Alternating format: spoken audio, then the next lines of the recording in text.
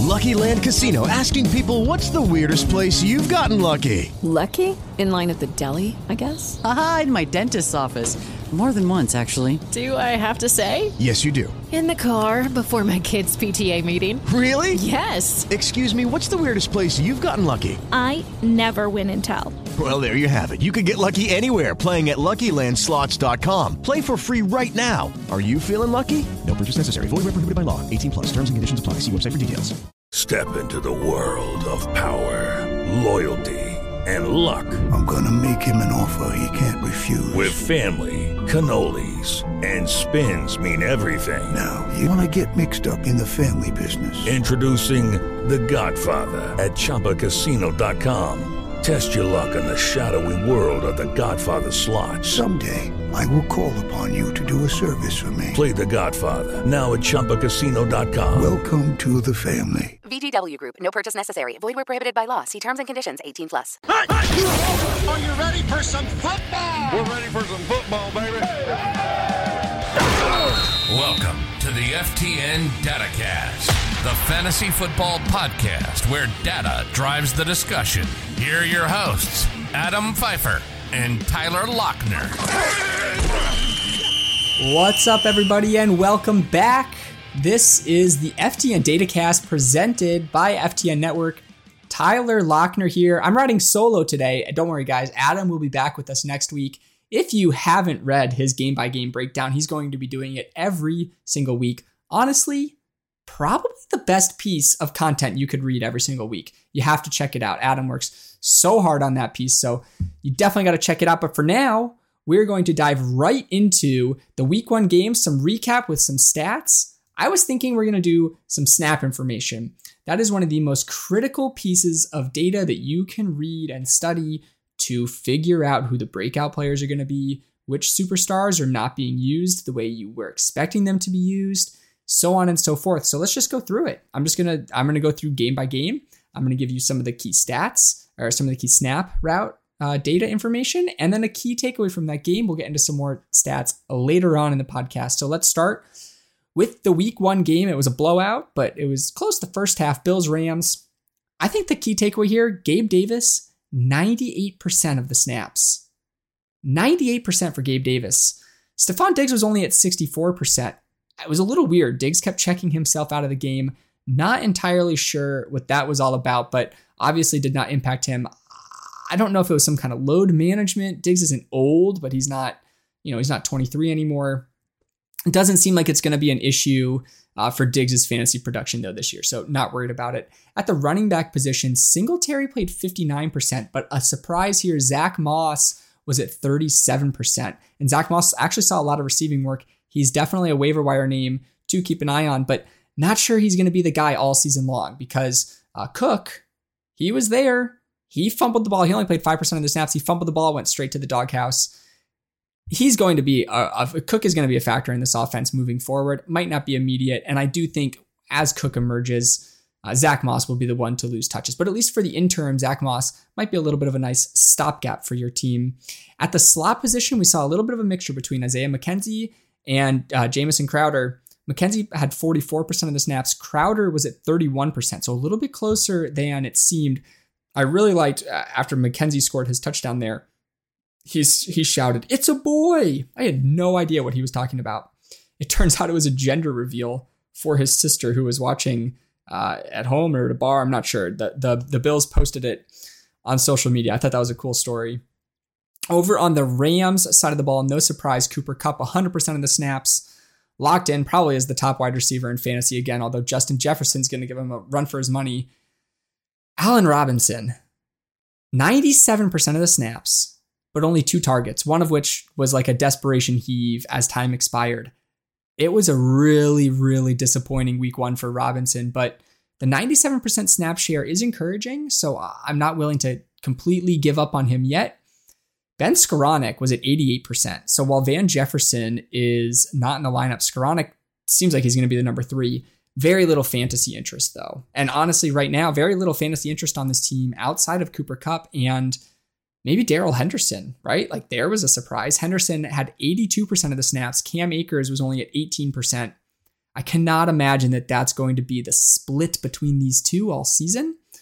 But at least in week 1, at least moving for the immediate future, there was some coach speak about Cam Akers needing more urgency, it almost seems like an attitude thing, or maybe just that they're not happy with his play style. I'm not sure, but either way, not what we were expecting. Darrell Henderson seems to be the guy, like not even just a split backfield. It's like Henderson is the like 82% snap share. That's up there with Dalvin Cook, Christian McCaffrey. We'll get to them later. The primary key takeaways from this game: Gabe Davis, the breakout seems real. Zach Moss and Darrell Henderson, especially Darrell Henderson, because his might be a little bit more sticky. Those are certainly two names to target or circle on your waiver wire list this week. Moving on to the Saints-Falcons game, a bit of a surprise game here. I think the Falcons were looking much better than we expected. And Cordero Patterson, 65% of the snaps. We'll get to this a little bit later. He was actually one of the leaders in touches and opportunities at the running back position. There were some concerns about Patterson being not used as much this year. He faded down the stretch last year, didn't play in the preseason. I think those questions were answered. Patterson was really elite. He looks like he might be an early favorite as one of the best draft picks again, but we'll see. It's too early to tell with him, and he is up there in age, so I think a second half fade might not be unrealistic to expect from him. And then over on the Saints side, the most interesting stats, I think, were at the wide receiver position, right? You had Michael Thomas score 2 touchdowns, look really good, I thought. One of his touchdowns was pretty sick, actually, like snapped the ball out of the air, very sticky hands from Thomas, but he only played 61% of the snaps. It seemed like they were easing him back in. I would expect that number to rise, maybe not to a full workload next week, but by week 3 or 4, I think we might see Thomas get, I don't know. I don't want to say he's going to get up to 90%, but I think he'll get to 80% at least. But he was at 61% week 1, still produced. I think we have more good things to come from Michael Thomas. And then there was debate here, like, oh, will it be Chris Olave or will it be Jarvis Landry? How about both of them? Landry, 72% of the snaps, over 100 yards, 9 targets, breakout game from Landry. But Chris Olave actually was on the field more than Landry. Olave led at 74% snaps. So I think good things in store for all 3 of these Saints wide receivers. We'll see how much Jameis Winston keeps passing the ball. Last year, he had a bunch of games right around 20 pass attempts. This week, he was at 34. So we'll see. Alvin Kamara was at under 70% snaps. I don't think that's unusual for Kamara. So not concerned there. Moving on to the Browns and Panthers game, Christian McCaffrey was a little bit of a letdown here. Yeah, he still scored over 15 PPR points, but when you're playing McCaffrey, you're expecting, minimum 20. You're hoping for 25. I think they eased him back in, though. He played 81% of the snaps, which does not sound like an ease-in. I mean, it's not an ease-in. 81% is a huge snap share, but they eased him in terms of his opportunity and his touches. He only had 3 first half carries. In the second half, he got up to 8. Panthers clearly not worried about using him and putting him right in the thick of things. He had a touchdown where he jumped over the pile right into the entire group of 20 other players. So you did like to see that. We'll get more production from CMC moving forward. So not concerned about that one at all.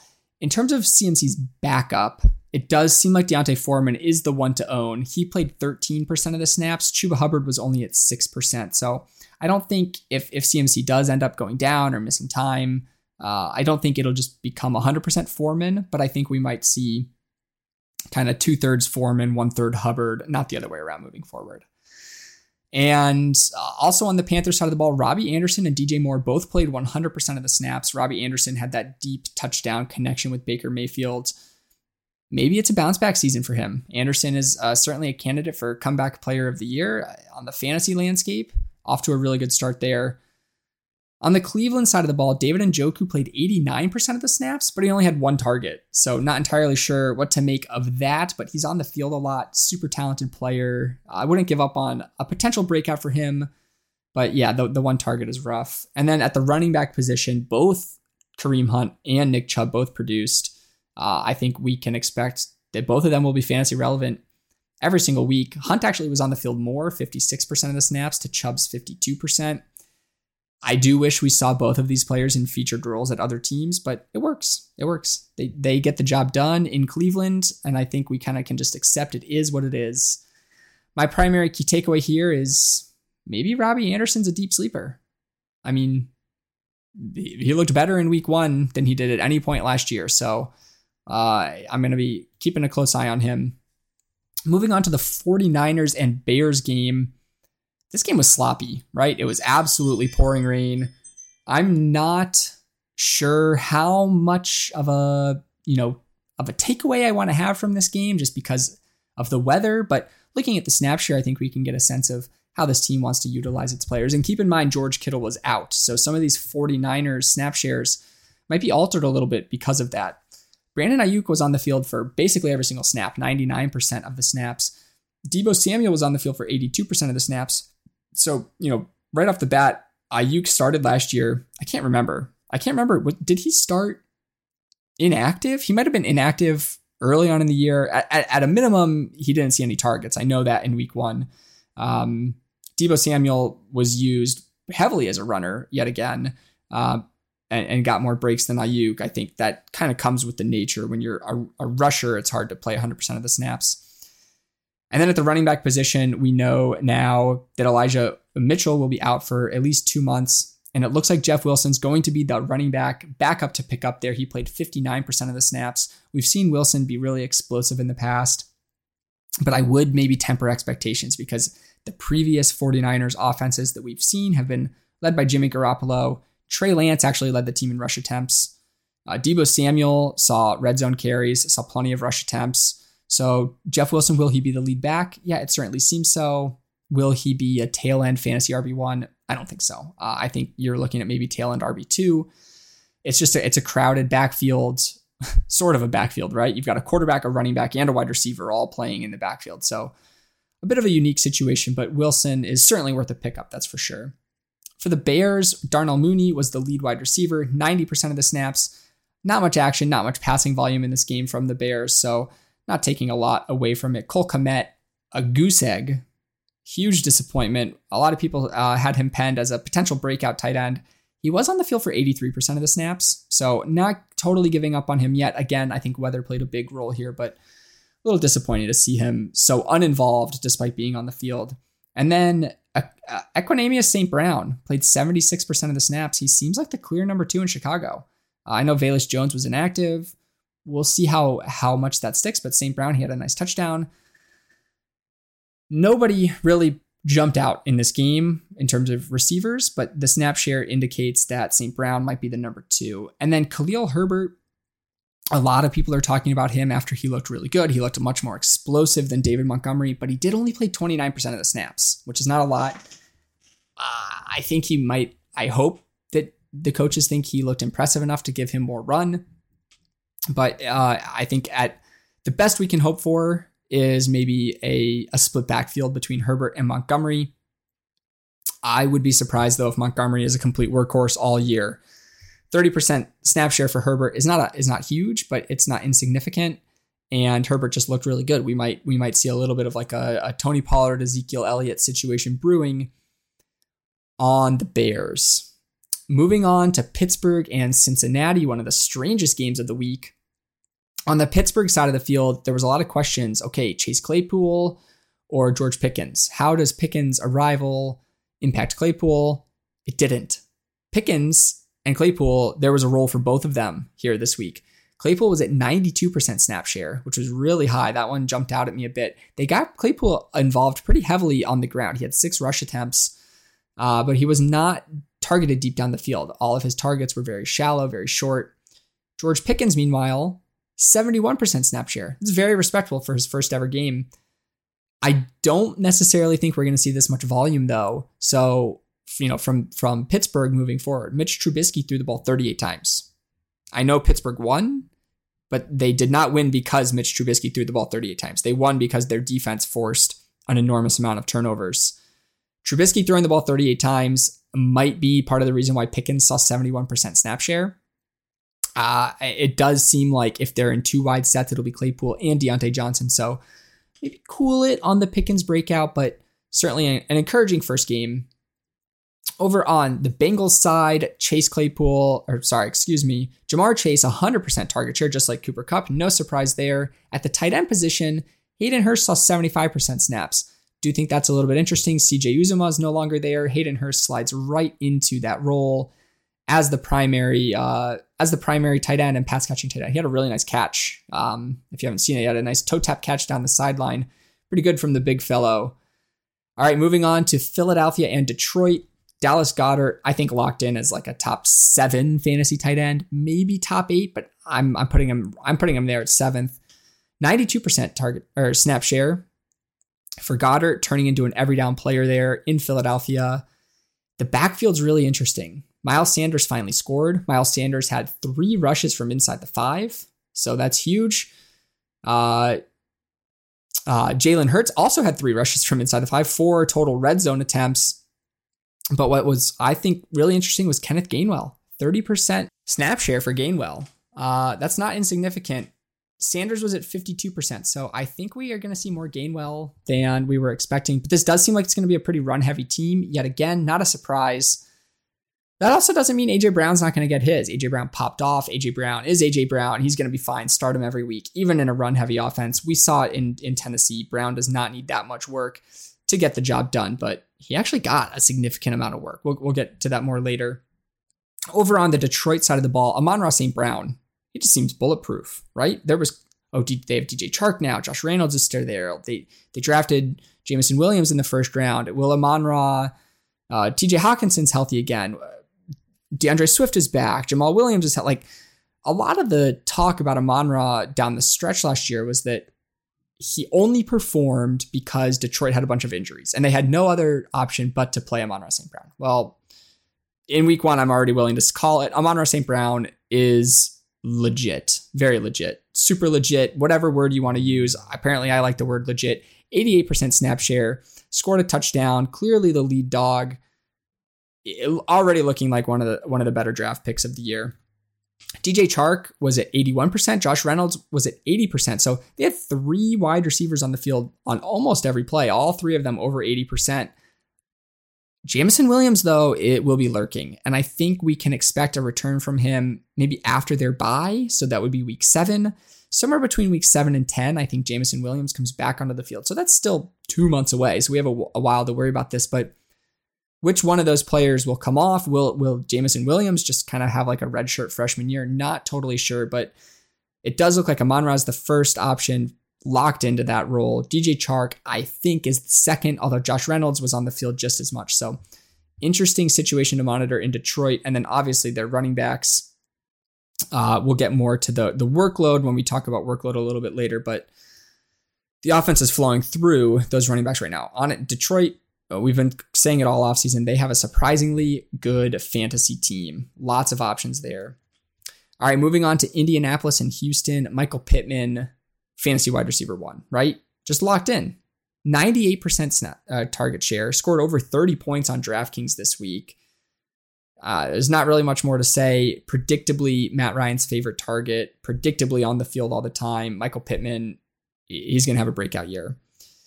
Paris Campbell was the wide receiver 2. He played 77% of the snaps. Still not a huge amount of interest from me on Campbell. It just seems like this offense is very condensed around Jonathan Taylor and then Michael Pittman. Paris Campbell had 3 catches for 37 yards, so it's whatever. He'll probably break a couple long touchdowns throughout the year, but I don't think it's going to be anything really significant there. The surprise here was Kylen Granson, I think. He had 7 targets at the tight end position on 55% of the snaps. That was the highest snap share and the most targets.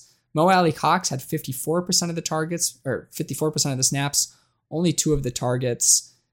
I think Granson only had 3 catches for 22 yards on those 7 targets, so it's not like he's a deep threat. Mo Alley Cox actually had more yards despite seeing 5 fewer targets. So this tight end group might just be a mess from a fantasy perspective. Over on the Houston side of the ball, Nico Collins was at 67% of the 67% of the snaps. He only had 2 catches for 26 yards, but clearly the wide receiver 2 behind Brandon Cooks. In fact, Collins was the only other wide receiver to be on the field over 50% of the time for the Texans. And then the real interesting one here for the Texans backfield was Rex Burkhead and Dameon Pierce.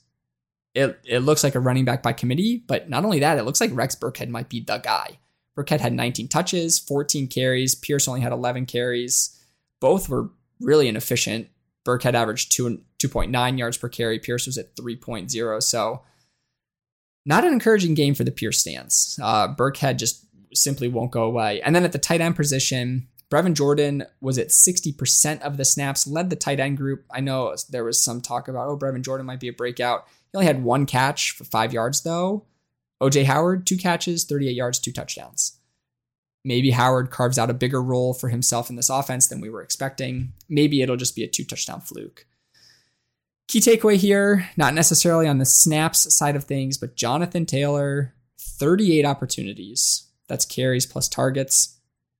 And that comes after the coaches saying, we don't really want him to touch the ball 30 times a game. Well, they gave him almost 40. So yeah, you can go ahead and forget all of that. That was coach speak. Jonathan Taylor is going to be the engine for the Colts once again. Moving on to the Patriots and Dolphins game. Some interesting stuff here. Devontae Parker, playing against his former team, played 100% of the snaps. I know the Patriots were trailing the entire game, basically wire to wire. Parker was interfered with pretty significantly right on New England's opening drive. Might have been their second drive of the game. Game was still tied. Mac Jones threw kind of like a deep fade to Parker in the end zone. It ended up being intercepted, but it was very clearly pass interference. It was interesting to see encouraging use from Parker, discouraging production. 1 catch for 9 yards despite being on the field for 100% of the snaps. I think we see that number, his actual production, rise. Jacoby Myers, predictably the most reliable Patriots player, 4 catches for 55 yards on 88% of the snaps. And then at the tight end position, we actually saw a lot more Jonnu Smith than I think people were expecting. He played 68% of the snaps. That was less than Hunter Henry. Henry was at 77% of the snaps, but Smith actually had better production. Smith caught 3 balls. Hunter Henry had 2. So we might see more 2 tight end sets from the Pats this year. It certainly seems like we're going to see more Jonnu Smith after he spent much of 2021 in the doghouse. Over on the Dolphins side of the ball, Jalen Waddle and Tyreek Hill were both at 67% target share. But Tyreek Hill's the clear wide receiver 1. He had 12 targets. Waddle only had 5. Both players produced. Waddle had a nice, he showed his speed on a nice slant that he turned into a touchdown. Tyreek Hill had twice as many catches, 30 more yards, didn't score, over twice as many targets. So Hill looks like the wide receiver 1, but both players are talented enough that they're every week starters. At the running back position, Chase Edmonds was at 63% of the snaps. Saw 12 carries where he mustered, only had 5. Looks like Edmonds is going to be the guy, but a little bit of a backfield by committee. Hey guys, it is Ryan. I'm not sure if you know this about me, but I'm a bit of a fun fanatic when I can. I like to work, but I like fun too. It's a thing. And now the truth is out there. I can tell you about my favorite place to have fun. Chumba Casino. They have hundreds of social casino style games to choose from with new games released each week. You can play for free anytime, anywhere. And each day brings a new chance to collect daily bonuses. So join me in the fun. Sign up now at ChumbaCasino.com. No purchase necessary. VGW. Void where prohibited by law. See terms and conditions. 18+. So, I don't know. I'm not super excited about it. I wanted to see maybe Edmonds be featured a little bit more, but maybe it's just the fact that neither player was very productive. Edmonds, despite having 12 carries, only had 25 yards. He did add 4 catches for 40 yards, which buoys him. He's always been buoyed by that passing production, but on the ground, I think we'll see more efficiency from Edmonds in the future, but not the most exciting week 1. All right, next up is the Ravens and Jets game. Elijah Moore, the wide receiver 1, 89% of the snaps. Corey Davis was the wide receiver 2 with 68% of the snaps. And then perhaps the most interesting snap share breakdown here is the Jets backfield. Michael Carter, the second-year pro, at 60% snaps. Breece Hall, the early second-round pick from the draft this year, was at 45%. So is this going to be a case where they ease Breece Hall into a larger role? Michael Carter had 10 carries. Breece Hall had 6. Carter looked really good. He averaged over 6 yards per carry on those touches. And then Michael Carter also added 7 receptions for 40 yards. Breece Hall had 6 receptions for 38 yards. So checking down to these backs is going to be profitable in PPR leagues. I could see a scenario where both guys are viable. I really could. So Michael Carter is another name to circle on that waiver wire list. I wouldn't go crazy on him because I do think Breece Hall's role improves as the season progresses, but certainly seems like it's going to be a backfield by committee to start. For the Ravens, Rashad Bateman had that long touchdown, but he only played 66% of the snaps and only had 2 catches. Not the most exciting game from him for the supposed wide receiver 1 in Baltimore. Love the deep touchdown. Seemed like blown coverage. I wish we saw more playing time, more targets. So I'm holding off on the Bateman hype despite the nice touchdown. And then Devin Duvernay. He's a player that you're going to have to maybe get right this year. He only played 52% of the snaps, but he had 2 touchdowns. He might be a waiver wire mirage, though. I'm a little nervous about him being a mirage. I think that Rashad Bateman plays a bigger role moving forward. Mark Andrews had a very average Mark Andrews game, 5 catches for 52 yards. I think he becomes a bigger part of the offense. But Duvernay, it seems very possible, very likely to set up the next player we're going to talk about. It seems very likely that Duvernay will be the wide receiver 2.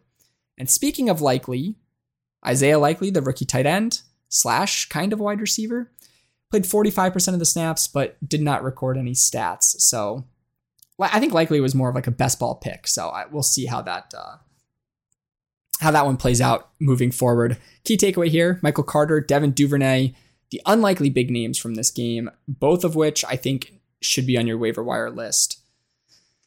Next up, the Jacksonville Jaguars and Washington Commanders. Who in the world thought that Carson Wentz was going to throw 4 touchdowns and over 300 yards in his first game with the Commanders? I certainly did not. Wentz has had good games in the past. He's actually had an entire good season. Was an MVP candidate not too long ago. Maybe we see Wentz kind of make a little bit of a comeback. Washington has talented receivers. They have a good backfield. They have a good defense. Maybe it's a good situation for him to be in. So Wentz is a name if you're streaming quarterbacks or if you really need one. I can't believe I'm about to say it, but you might want to think of picking up Wentz off the waiver wire. Flipping over to Jacksonville's side of the ball, I think we saw a really interesting split in the backfield. Travis Etienne, 51% of the snaps. James Robinson, 49% of the snaps, but it was Robinson who saw most of the work. Despite a near even snap split, Robinson had 11 carries and scored a touchdown. Etienne only had 4 carries, but Etienne did gain 47 yards on those 4 carries. Etienne also had a walk-in touchdown on a wheel route, I think on the first drive of the game, but Trevor Lawrence just overthrew him. And then later on in the game, James Robinson caught a little 1 yard or 3 yard dump off for a touchdown. So Robinson scored twice. Etienne put up basically a goose egg on a 50-50 split there. I think we're going to see this moving all season. I think we're going to see both players.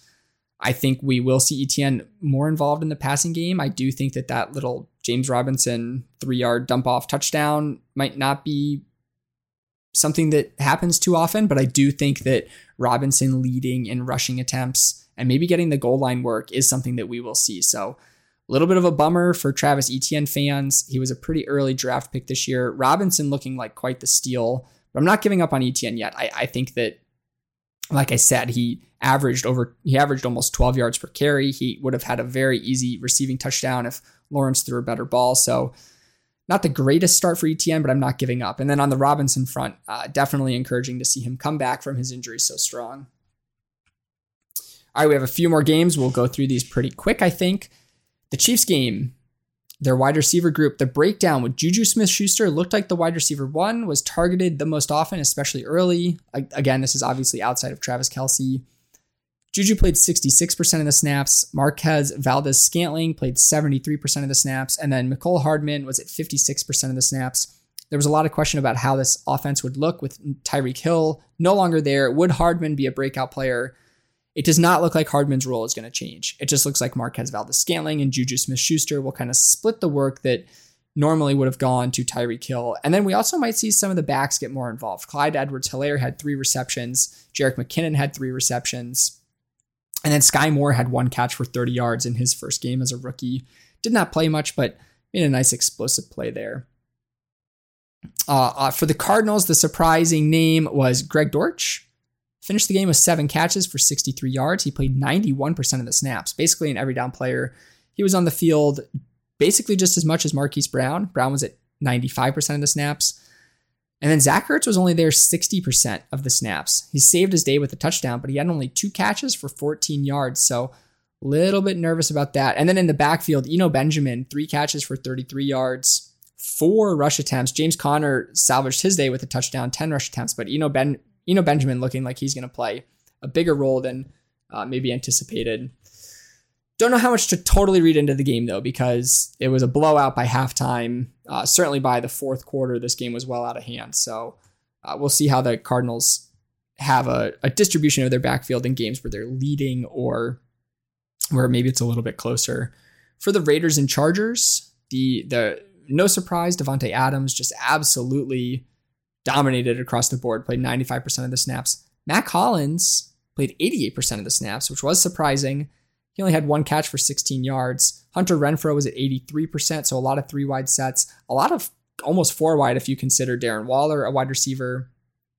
Obviously, he's a tight end. He played 84% of the snaps, so a very predictable personnel group for the Raiders. We're going to see Adams, Waller, Renfrow on the field basically every play. Mac Hollins, 88%. I'm not sure how long that lasts. Maybe it does. Maybe he's just kind of like their new, maybe he's like their new Brandon Edwards, who's just out there running routes. I don't think Hollins is a threat or somebody you need to know for fantasy, despite being on the field so often. At the running back position, Josh Jacobs only played 60% of the snaps, and Brandon Bolden was at 28% plus the receiving down work. So interesting backfield brewing for the Raiders. For the Chargers, we saw Keenan Allen not finish the game with an injury. Josh Palmer, the second-year pro, a lot of people expected him to break out. Really disappointing final stat line, only 3 catches for 5 yards. But he did play 75% of the snaps. Gerald Everett played 66% of the snaps, caught 3 balls for 54 yards and a touchdown. And then DeAndre Carter, the newcomer, was kind of like the star after Keenan Allen went out. He only saw 37% of the snaps. That was largely due to the fact that Allen left the game, but he made the most of it. He caught 3 balls for 64 yards and a touchdown, looked very explosive, looked very fast. And then on the backfield, Austin Eckler had a good game. He had 18 touches, exactly what you want to see. Only played 49% of the snaps. As long as those touches are there, I'm not really concerned about Eckler's snap share. It's like basically when he's on the field, he's getting the ball. He's never been a player that sees 80% of the snaps, so I would not be concerned about that 49% snap share. But behind him, though, we saw Sony Michel and Alexander Horvath combine for 46%. They both each had just about 23-24% snap share. So interesting there. Horvath, not a name you need to know. Josh Kelly had 4 carries, but not a lot of snaps. Sony Michel had 7 carries, only 12 yards. Very unproductive day on the ground. Austin Eckler, I think, is really the only name worth worrying about, but Sony Michel does seem to be the top backup. All right, for the Packers game, this one's really interesting. So their wide receiver group was a complete question mark leading into the season. And then Allen Lazard, who was the presumed wide receiver 1, did not play in week 1. Aaron Rodgers came out with a perfect pass to Christian Watson, the 2nd round pick, dropped it, would have been a touchdown. And then after that, it was just very distributed, right? You had 1, 2, 3, 4, 5, 6, 7, 8 different Packers players catch at least 2 balls. 10 different Packers players catch at least 1 ball. That is serious distribution of the rock. Sammy Watkins led the group with 67% snap share. He only caught 3 balls for 18 yards. Christian Watson, 66%. Randall Cobb, 61%. Romeo Doubs, 57%.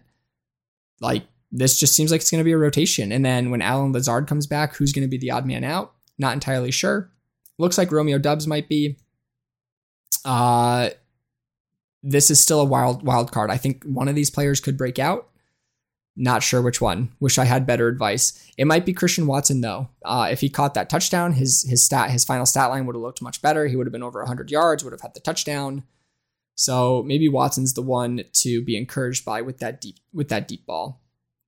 At the running back position, A.J. Dillon was the superstar, 10 carries, 5 receptions, more than Aaron Jones in both of those departments. Jones was on the field more, though. Jones had 61% snap share, A.J. Dillon 51%. So I think we see, as expected, a pretty even split here, but not an exciting game for Aaron Jones owners, right? They wanted to see Jones be the one that caught 5 balls for 46 yards. Instead, that was Dillon. Jones only caught 3 for 27. So Dillon looking like a great draft value. On the Viking side, the only thing I think is really worth pointing out is Adam Thielen played 95% of the snaps. So despite his advanced age, they still want him out there basically every snap. And then KJ Osborne, clearly the wide receiver 3, 68% of the snaps. You love to see it. I'm a big KJ Osborne fan, so that's why I love to see it. So I think we see some big games from him moving forward. Key takeaway here is Packers wide receiver group is still very unsettled. There's opportunity there from a fantasy perspective if you can predict the right player, but with 5 players in the wheelhouse, all of them seeming equally likely to break out, maybe not Randall Cobb, your odds of picking the right one are not super high. I think I would go with Christian Watson at this point. I was on the Sammy Watkins train, but I think I'll get on the Christian Watson train here. Giants Titans. Saquon Barkley, he's back. That's really the only thing you need to know here. 83% of the snaps.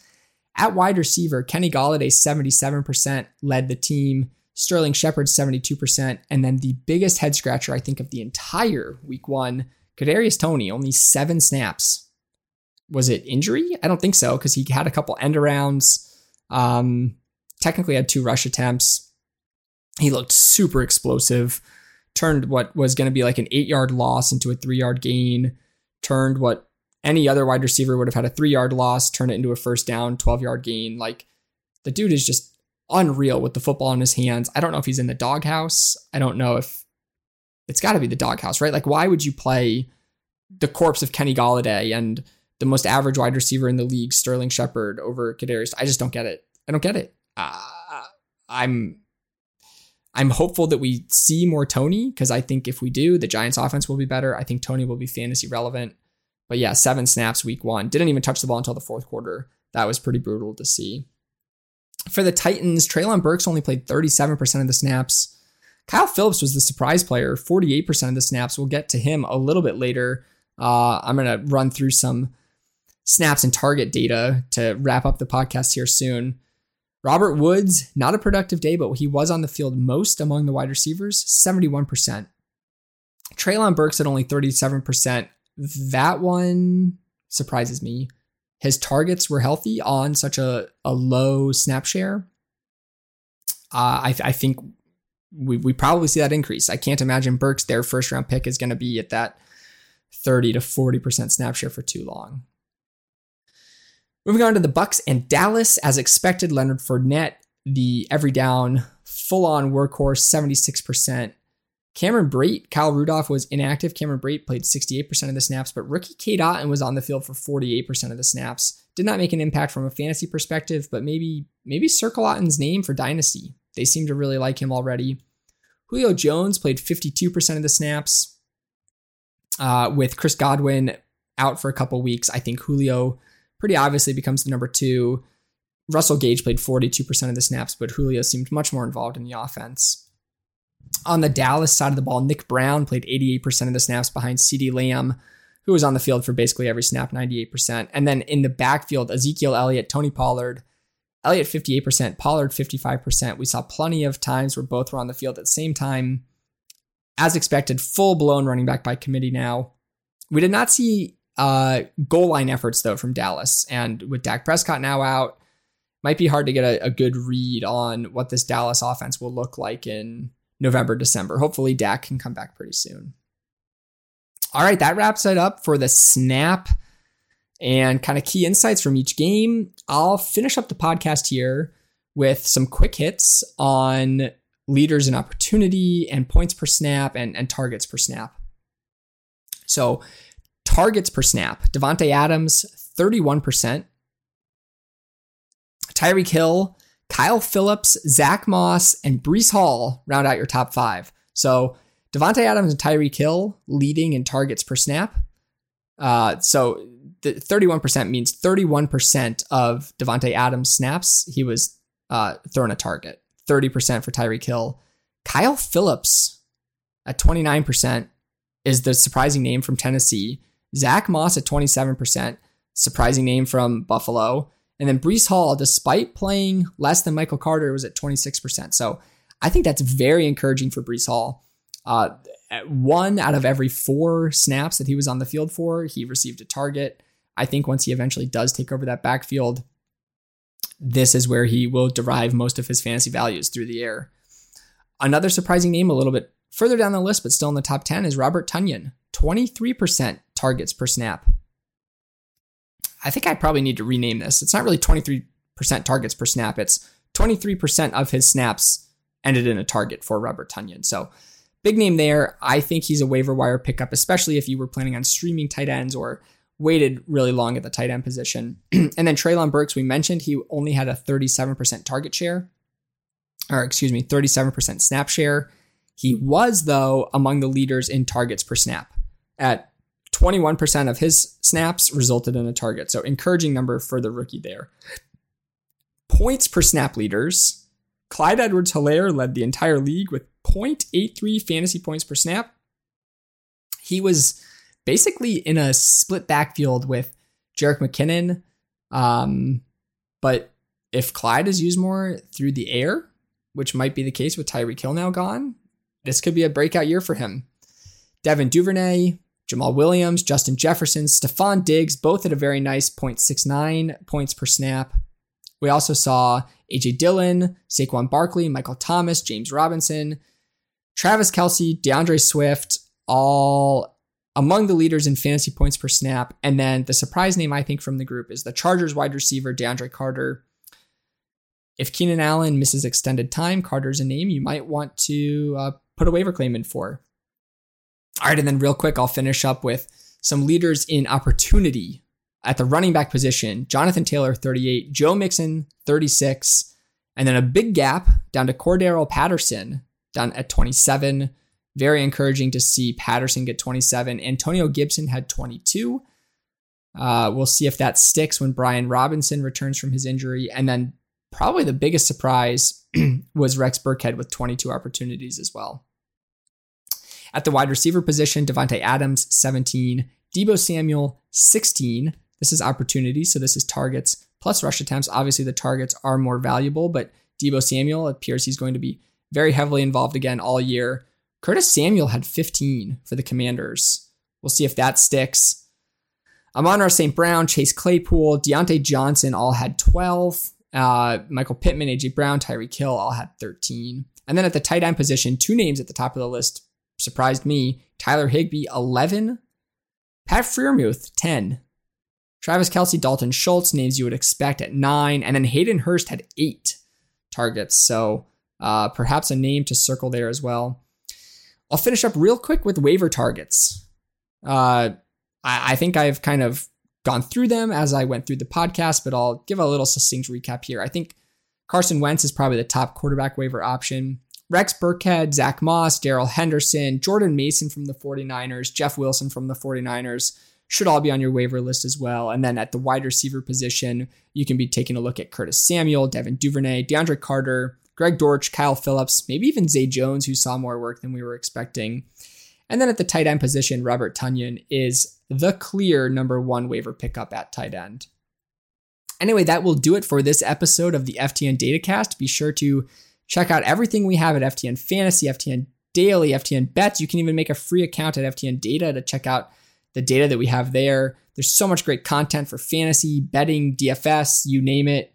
Check out my fantasy wins added, my trade value chart, my fantasy gradebook, all coming this week. Later this week, Adam will release his full game-by-game breakdown. There is so much content. I honestly can't go through it all.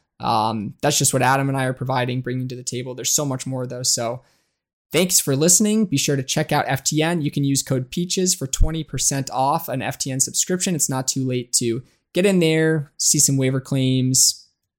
We do waivers. We do rankings every week. So lots to do. Week 1 is in the books. Good luck, everybody. Thanks for listening to the FTN Datacast. Be sure to rate, review, and subscribe. And follow the hosts on Twitter at @APfeiffer24 and at LochnerNFL.